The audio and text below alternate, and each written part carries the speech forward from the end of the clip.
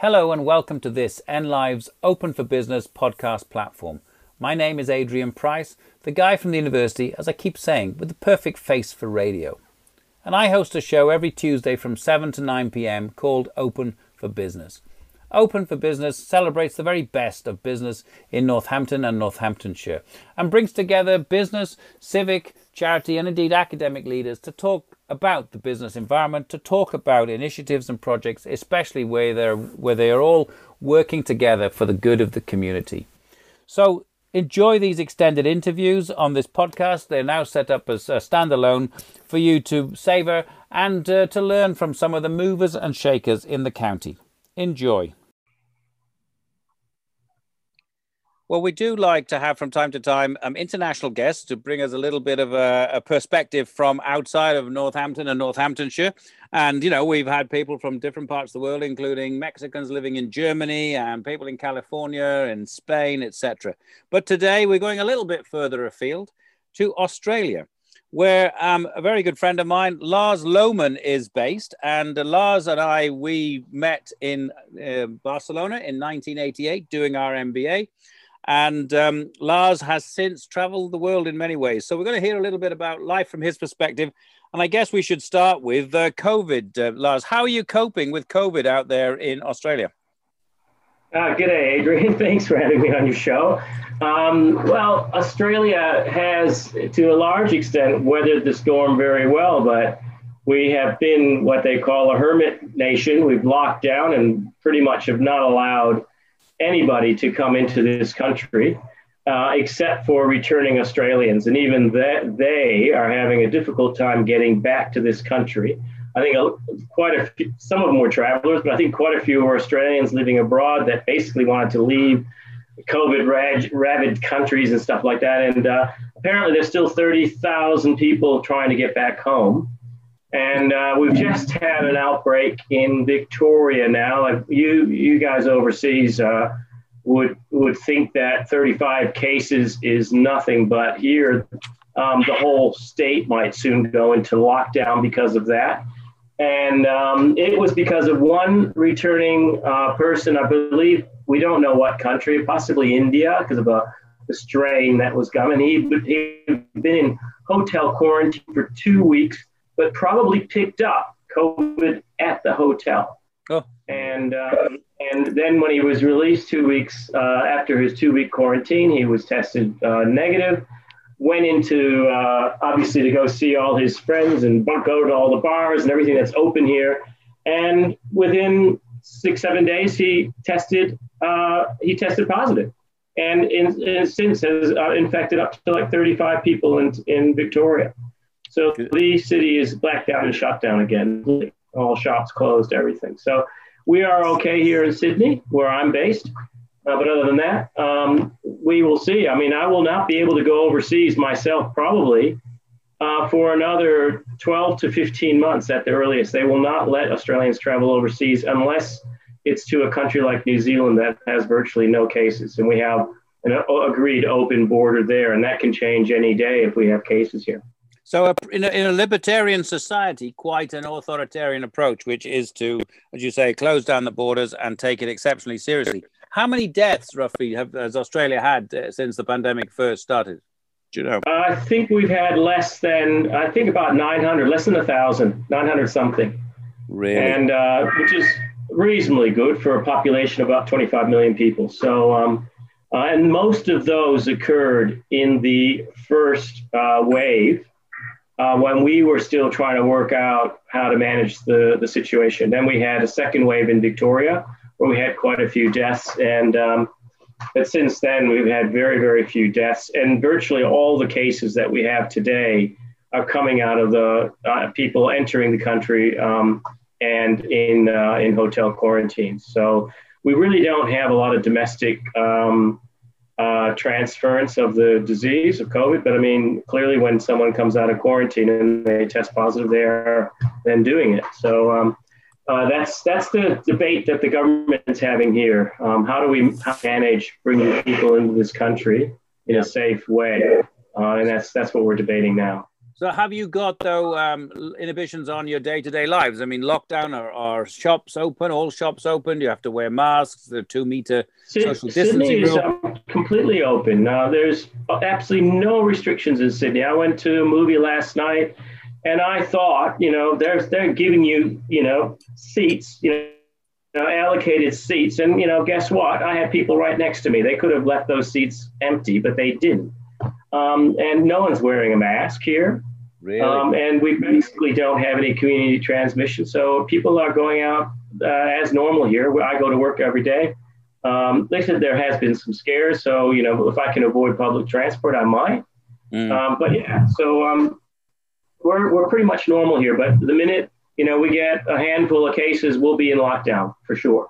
Interesting. Well, they're criticizing the British government perhaps for being a bit too slow at times. But as I say, that libertarian, let's rely on the common sense of the people. But, interesting to see the different examples around the world. Now, Sydney, you're living in Sydney. What's it like living in Sydney then? Is it a paradise on earth?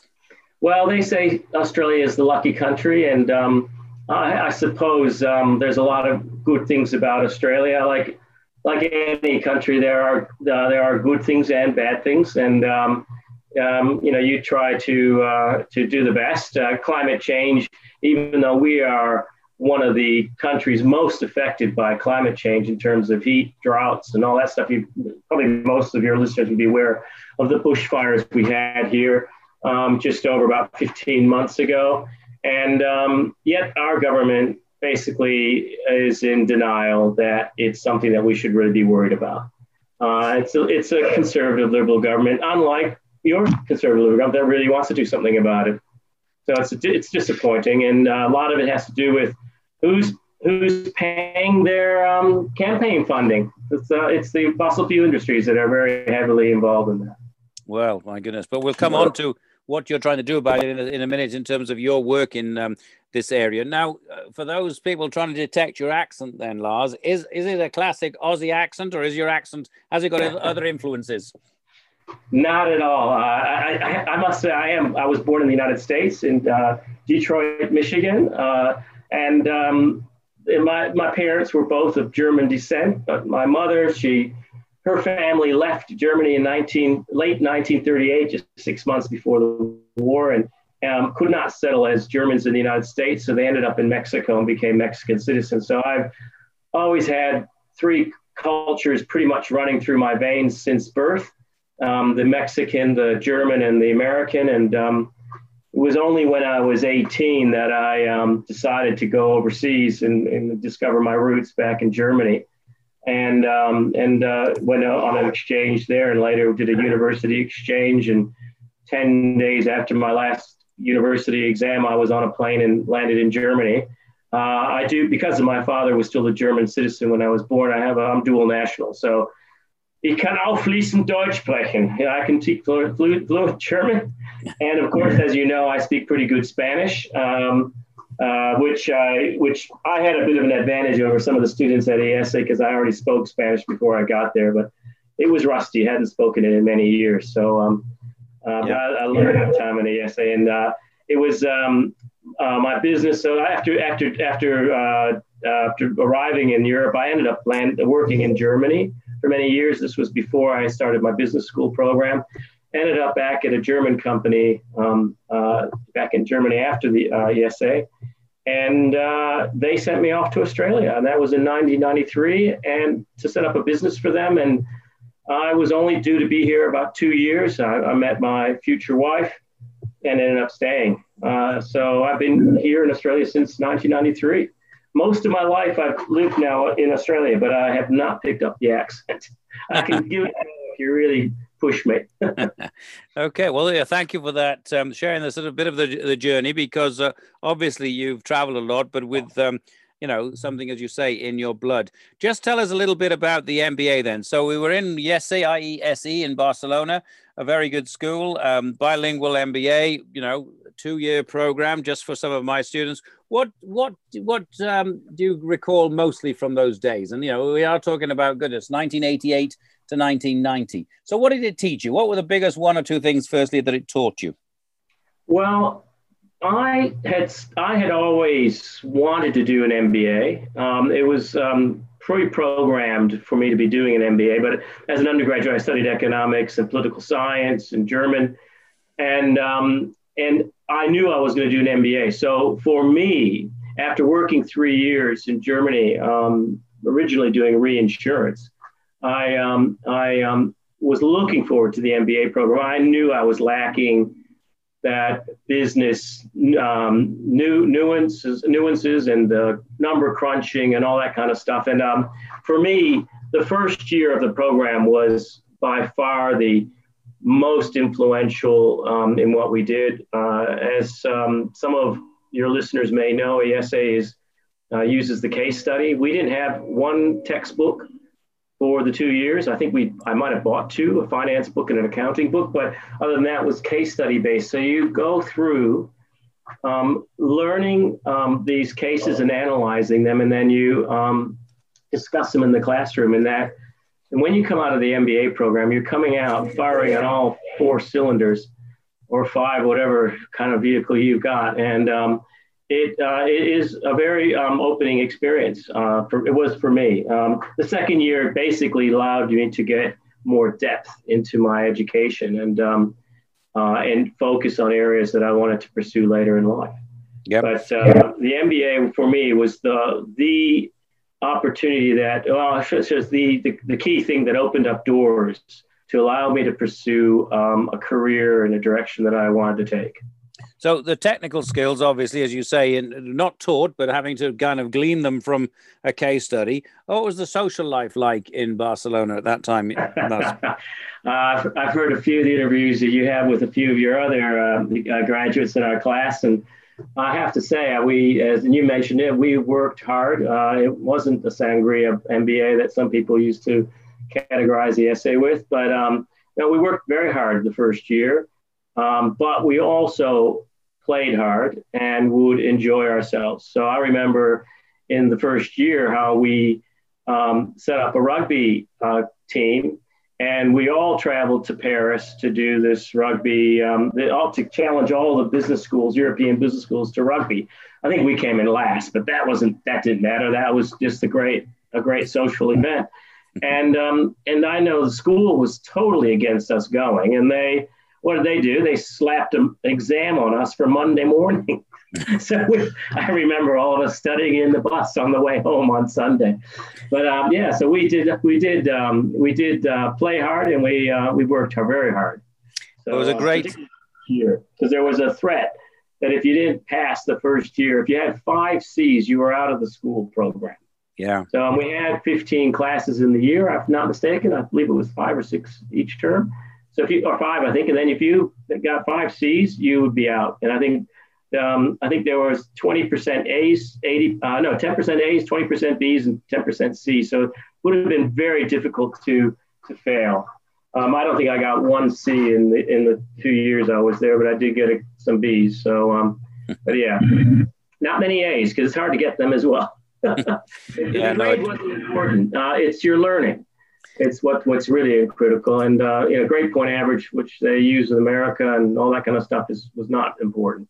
Just passing and getting through the year, and in the end of the day, it's what you put into it that you get out of it. And really, then opening doors. That's all I saw. It was a ticket to get to a stage in your life. Having clearly wanted to do an MBA, though, let's go back to when you were 18 or 20. What advice would you give to your younger self based on what you know now?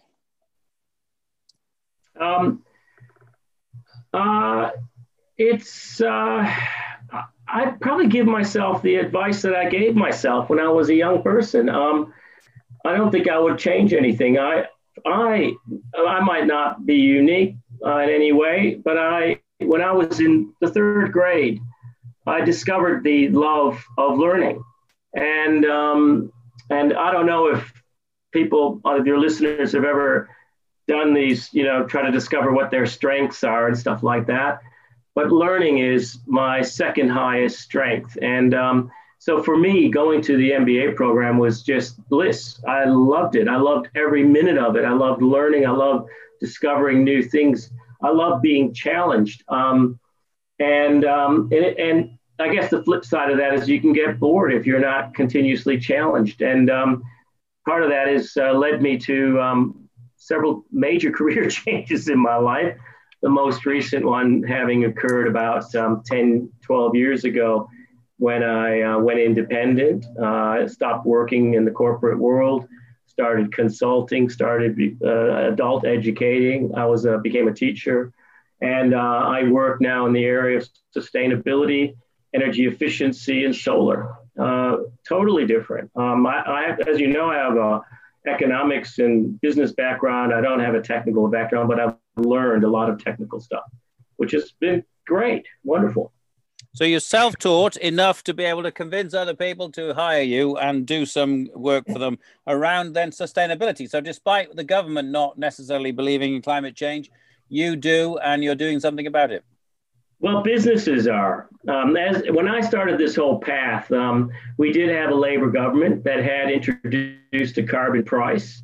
And then the Liberal government rallied against them for 3 years straight, calling to axe the tax. And they ended up getting into power, and unfortunately. But so the carbon tax was removed. And that changed. I mean, you could not use the word carbon here in Australia at that stage. But in the end of the day, businesses want to be efficient in one way or another. They're always seeking for efficiencies, ways to save money. And to be perfectly honest, energy efficiency and even solar provide some of the best return investments that you can think of. The only thing holding people back is if they are perhaps short of capital and they need to spend that money on growing the business rather than trying to spend it on efficiencies. And that's when financing and other things can come into play, because the banks and the rest of the financial community have finally understood how the business case for sustainability, the business case for energy efficiency and solar, and readily providing funds at almost close to zero cost, as you know, these days. So it's just convincing people to that's where they need to spend their money. Okay. And being the right decision makers in the end of the day. And I presume business is good and only going to get bigger if more and more companies realize that they have to be doing something about it because of, well, either government pressure, consumer pressure, employee pressure, press pressure. Well, yeah, I mean, businesses know that they need a license to operate. There's about social responsibility. I like the word license to operate because in the end of the day, consumers could seriously impact the fortunes of a company if they do the wrong things. I believe that companies, more and more, the corporate world is supporting, a net zero emissions by 2040 or 2050, but the government won't commit. And it's weird. I don't quite get it. I have most 70% of Australians, I believe, if you interview them, believe that climate change is a serious issue and it's among the top concerns for them. Yeah. But in the end of the day, the government gets elected and gets funding from fossil fuel sources, and it could be both Labor parties and the Liberal Party here. There was a by-election just in New South Wales where they dig all the coal out of the ground and export it to the largest coal exporting terminal in the world in Newcastle here in New South Wales. And in that by-election, Labor lost big because even Labor is split. They want to support jobs, but they also want to support the environment, and they don't know how to balance the two of them. Because if you're dealing with the electorate who are all coal miners or dependent on the coal industry, what do you tell them about jobs? It's a challenge. It's a big challenge for the Labor Party to be able to do both. Whereas the Liberal Party just continues to be very vague about any commitments, and they managed to do all right. Well, we're going to see that throughout the world, really, in terms of structural change in the economies as you move, as you say, from sort of older fossil fuel industries. So it's not alone, but hopefully the government has to help that transition, right, for those families that are affected. Just to change gear, talking about families, then. So you say that you met your wife Miriam in Australia. So just tell us the current family situation, Lars. Yeah, yes. So I met her about a little bit before a year after I came here, and we've been married now for 25 years, and I have two children, 23 and 20 and a half, so about 2.5 years apart. And they have three passports. They have the American, the German, and the Australian. I myself do not have an Australian passport. After all these years here, I would lose my European passport, my German passport, and up until now, recently, I wanted to wait till they had turned 18 or older as adults, and I just haven't gotten around to doing it. But I may end up losing my European passport, and I really don't want to lose that. I still cherish that connection to Europe. But in a way, my situation won't be any different than the British with Brexit. So yeah, thanks. Thanks for reminding me about that. With a Spanish wife, going backwards and forwards to Spain, driving or flying won't be as easy as it used to be. I don't think that's for sure. But you did bring the family back for a couple of years, right? You had a sabbatical in Europe just to give your children the exposure to the European country. Well, Australia is quite far away. It's, I think, door to door flying into Europe anywhere is a minimum 24 hours of traveling. So no one travels here lightly. It would be a very long-term planned event. So Australia is very remote. And we wanted our children to experience Europe. And I guess when you're struggling raising a young family, and I had family overseas that I had to go see occasionally, getting the whole family to go overseas and travel from Australia is not inexpensive. So we hadn't taken the kids. We took them over when they were younger once to Italy, and had a wonderful Europe trip there and Switzerland there. And then we kind of made the decision. I had always kind of had the desire to go back to Europe, but more important, I thought the timing was right. Before the kids started high school, we thought they should experience Europe by living there. I know that you've spoken to some other people from ASA, and they say until you've actually lived in the country, you will never really truly experience it. And our children have a German background. They do have an American background. And I really wanted them to experience Europe because I love Europe. I loved living there. I lived a total of 10 years in Europe. 12 years in Europe. I forgot the 2 years I lived in Spain. So I had a wonderful time in Europe, and I wanted my children to experience that. So I kind of decided, where do we want to go to Germany? And we basically both had left our jobs, picked up, flew over to Germany, and arrived in Munich in late August of 2008. And I think most of your listeners will know what happened on the 15th of September of 2008. Lehman Brothers collapsed, and we went there without jobs. At the time, Munich and Bavaria had the lowest unemployment rate in Germany, about, I think, less than 3%. It was incredible for German standards, and we thought there'd be no problem getting work. But it turned out to be quite a different story when you have a global financial crisis that hits. And with German hiring laws, companies were reluctant to take on additional staff where they didn't need it. So yeah, it was an interesting time. It became somewhat involuntary sabbatical, but during that time, I started re-educating myself much more in sustainability. And when I got back to Australia, I embraced it completely and moved all my consulting work at that time then into that area. Excellent. So an ill wind that blows, what is it? What do they say? An ill wind. It's an ill wind. Anyway, I'll leave it at that. It's an ill wind. So the cross-cultural. There was a reason for that happening, I believe. That's what I think it is. There's a reason for everything. Yes. And it has. I hit that age in my life, Adrian, where where you want what you do. And I think every young person today, if you ask most of your students, they want to work for companies that that mean a lot to them and what they do. They have that are actually doing good for the environment, for the world, socially, whatever it might be. I kind of had that desire as well. I said at the time when I left the corporate world, I was working for a gift company. We were making teddy bears, and you make teddy bears out of synthetic materials, which are made out of oil, and everything we made was out of oil. And I'm going, this is not right. I actually, at the time before I left, I was the general manager of that company here in Australia, and I was trying to develop a line of teddy bears made out of bamboo. And I actually had fantastic samples made up. I had a client that wanted to buy $1 million worth of it. But then, since I was working for an American-based company that was owned by an equity firm, they said, no, not interested. I think to this day, there's no one making a teddy bear out of bamboo. It's a business opportunity for some of your listeners if they want to do it. Very good, indeed.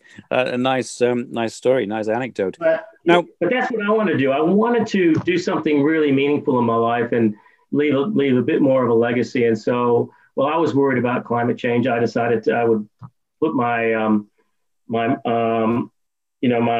efforts, my rest of my efforts in my work life back into trying to do something good for the world. So that's what I do now: energy efficiency and solar to reduce emissions and try to reduce our CO2 emissions.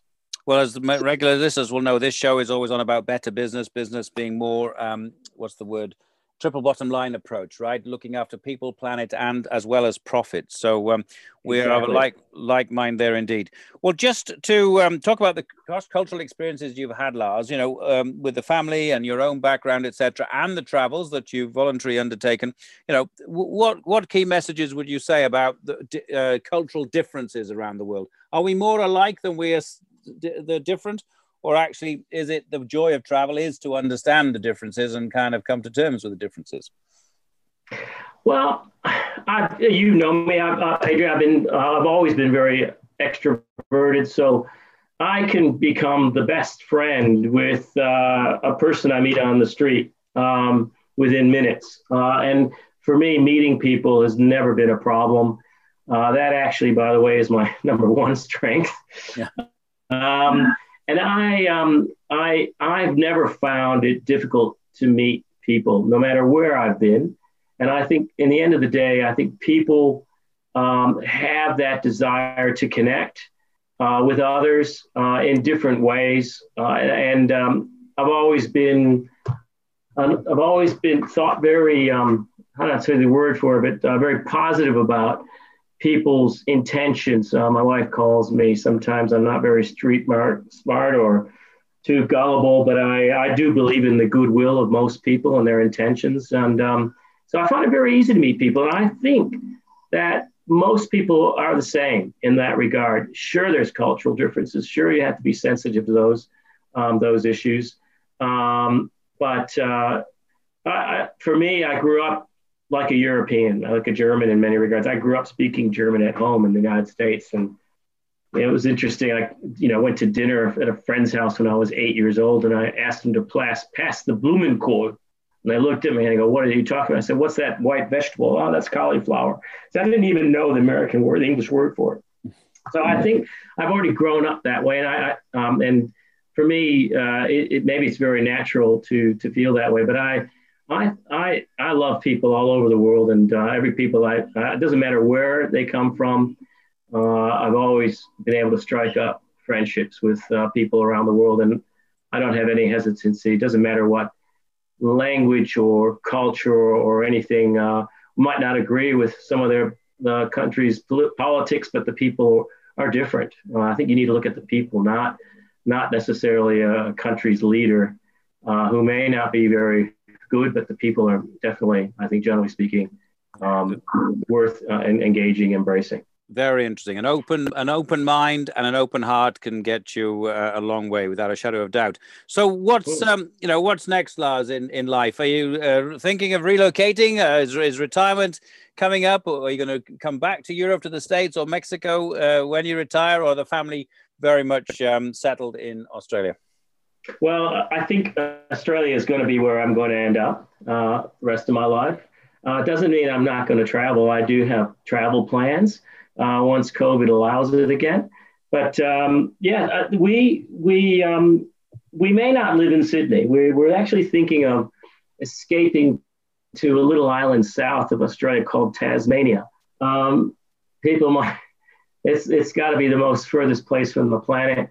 But the island only has about 500,000 inhabitants. It is a beautiful place, lots of fantastic nature. And we believe nothing's far away there. You could live in the outskirts of Hobart or Launceston and have fantastic access to hospitals and all that. So we're thinking that's where we might end up, get away from the big smoke. And real estate prices are reasonable there, unlike Sydney, which is one of the most expensive cities in the world. And look at a retirement down there. And I think my next career move will probably be back into writing a book. I've always told myself I got a book in me, or two, or three, a trilogy maybe. Yeah. My wife wants me to retire early and start that process, but I'm hesitant to do so. What type of books, Lars? For me, I think the first one will be. I almost wrote a book about carbon management and how to go carbon neutral. Mm-hmm. I was collaborating with two others on that, and I did write a 100-page manual on how to go carbon neutral in Australia, and I have helped organizations go carbon neutral. But I ended up not deciding how to do that book. The timing wasn't right. People didn't want to use the word carbon anymore, so I canned that. We did write this manual for the Australian government, and then the government's changed and they didn't release it. It's very sad. So I did almost write a book on carbon management, which is work related. But the book that I want to do is a family saga about my family, which has quite an interesting background. But we'd probably need to do another interview just to talk about that. Well, there you go. When you retire, we'll get you on and tell us how the book writing is going. So Tasmania beckons, or one of the wine regions, surely in Australia. I was thinking he's going to talk about going to live in one of the wine producing regions. But by the way, what's the population? It's funny you say that, Adrian, because I think when I first came here, or even in my 20s when I was living in Europe before business school, I said, I want to retire. I want to buy a wine vineyard and retire in a vineyard. That's one thing I did say, but I think these days it's crazy to even contemplate that. Maybe there's something, maybe in Italy they can buy one for cheap. I don't know. I don't think so. They do say, how do you make a small fortune in the wine business? Start with a big fortune. So exactly. That is true anywhere, I believe. Yeah. It's not something you want to contemplate in your retirement, but I do kind of like have those dreams of just, waking up every morning and looking over the vineyard. But I could probably just be in a house near one. So that'd be good enough. Very good. Well, Lars, fantastic for you to come on the show and share with us some insights into your life. For both our colleagues from Yesse, who this is made available to them as a standalone podcast, but also to my listeners here in Northampton and Northamptonshire, because we do like to get a perspective from different places around the world, as well as obviously focusing on our own issues here in the county and challenges. But great to have you. That open mind, that open heart comes shining through, Lars.